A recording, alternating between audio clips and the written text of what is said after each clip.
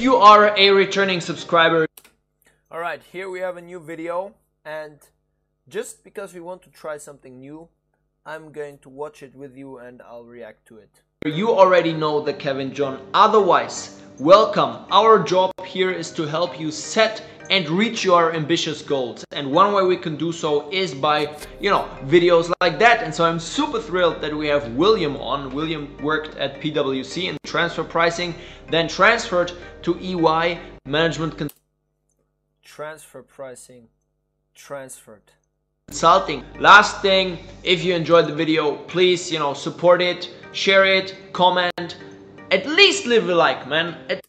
At least, I mean, this one thing you can do, huh? At least a like and subscribe to this channel. So let's jump right into it without further ado. Bye-bye. What does an associate in transfer pricing at PwC do? Let's start off with what is transfer pricing. So transfer pricing is basically testing the intercompany pricing arrangements between a parent company and its subsidiary. Wait. So first of all, my man looks super friendly, super nice guy. Thank you for doing this with us. Also has a very typical Singaporean Malaysian accent. I love it. Let's go on. So put it this way, let's say there's a firm, let's just call it Tesla. Tesla is popular lately. So Tesla, they will have subsidiaries under it which are not listed like private subsidiaries. So in between this parent company and the subsidiary, there will be transactions. So let's say there's like finance, loans or whatnot. So when Tesla gives a loan to the subsidiary at a lower rate than what it would give to a third party, we will then consider it as not at arm's length, which is not fair. Why would you give your other subsidiary a loan that you won't give to a third party? This is not, in some sense, not ethical, not fair. So that is what transfer pricing does. We test whether each pricing arrangement are fair or at arm's length. That's what the terms would call it. Yeah. So checking if things are at arm's length. Okay, here we explain it. But in layman terms, So ALP. See, I didn't even know that. Arm's length principle is shortened ALP. Basically, what does it say? Is the condition or the fact that the parties of a transaction are independent and on an equal footing. And in his case, that means you're not going to do deals between your company and your subsidiary that you're not going to do with your company and any other company. So things need to be put into perspective. You can't just basically, it's cheating, right? He tries to prevent cheating. Let's just face the facts. just say it's fair lah. Yeah, but fair. It needs to be fair, and that's important. Okay. that is the compliance side of transfer pricing. In terms of advisory side of transfer pricing, sometimes in certain case, we advise our client how to do their certain pricing arrangements so that their arrangements can be at arm's length, such as arranging their costs, arranging their resources, like restructuring their organizational structure, and the list goes on. So there are elements of advisory in transfer pricing, but just at a very surface level. But I would say it's quite a decent career path to go into if you think that you want to specialize in something. So people who specialize in transfer pricing in Malaysia often have opportunities to go overseas. That's what I noticed. Like a lot of my previous colleagues, they actually went to Singapore because transfer pricing is something that you can apply worldwide. It's not bounded by a tax regulation. It's something that you can utilize this skill set in every country, especially the famous ones are Singapore, Melbourne, Australia. But yeah, I would say transfer pricing has given me opportunities in a lot of things, but after that, the reason why it's not as beneficial for some people because it is also too specialized. There are limited options where you can pursue other career paths. So once you are into transfer pricing, there's only tax-related stuff and transfer pricing jobs that you can apply to. Yeah. And that's one of the reasons why I left. Yeah. And I mean, okay, I didn't know about the fact that it is so international, but it makes sense, right? You can apply transfer pricing principles, obviously, not only in Singapore, but also in the European Union or in the US or wherever, right? Nevertheless, I think there are differences in terms of, small details in the regulations, but probably, you can overcome those.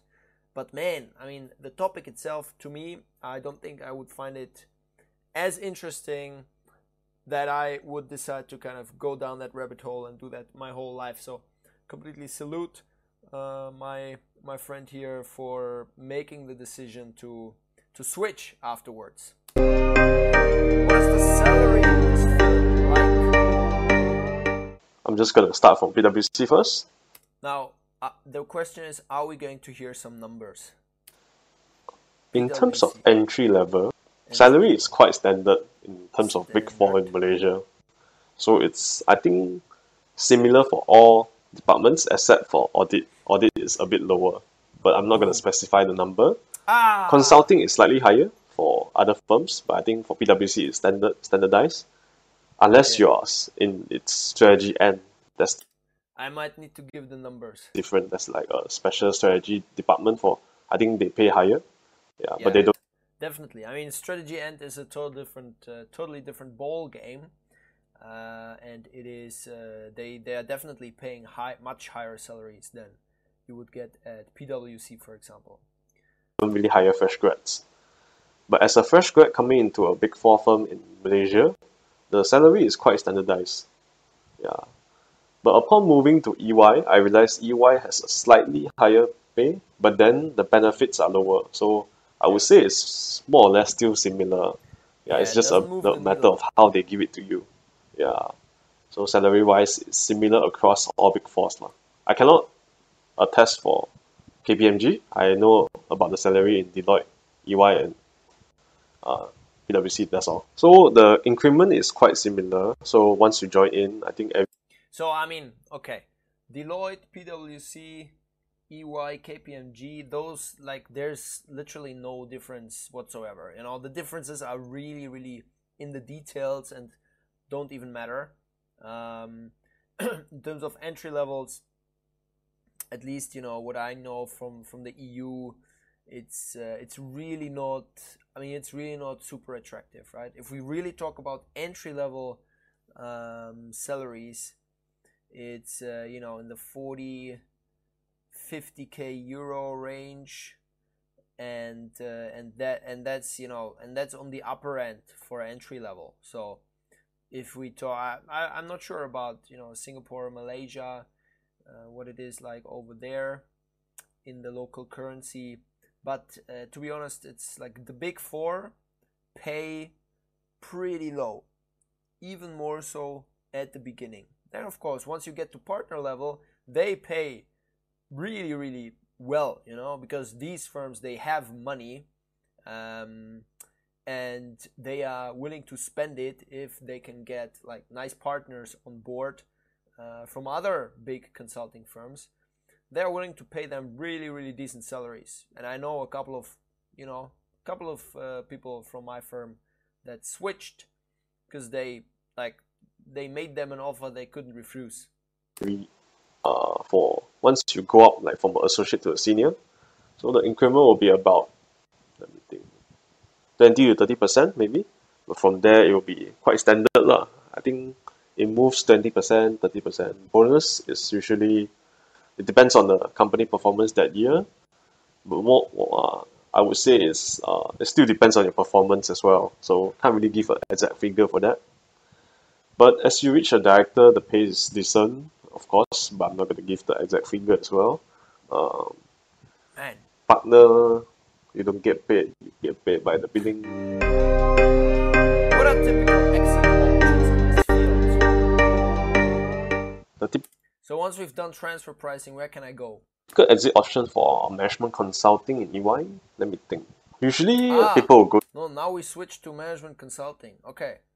So my friend here transferred from PwC, if we remember transfer pricing, to EY management consulting. So now here obviously the answer is about where can you go as an EY management consultant later on. Go to commercial companies. So after working with your client for a few years, the client likes you, then you have an opportunity to go to that firm. So that is something that people pursue. There is a more relaxed life where you only have one client, and it's less tedious. Not tedious, less hardcore, I would say. Yeah, that is something people pursue after a few years working in a consulting firm. Whereas I do see people going to IB as well, because if you're like, I'm in the management consultant in EY, but I'm specialized in finance. So in terms of finance, you might have more opportunity to go to IBs. But the kind of finance is a bit different. It's not really corporate finance, it's more of finance operating model. So there are differences, but I do see people moving to IB. So those are like some exit options that you can consider. Yeah, but mostly the general one I see is they move to commercial company or private companies or their clients. Yeah.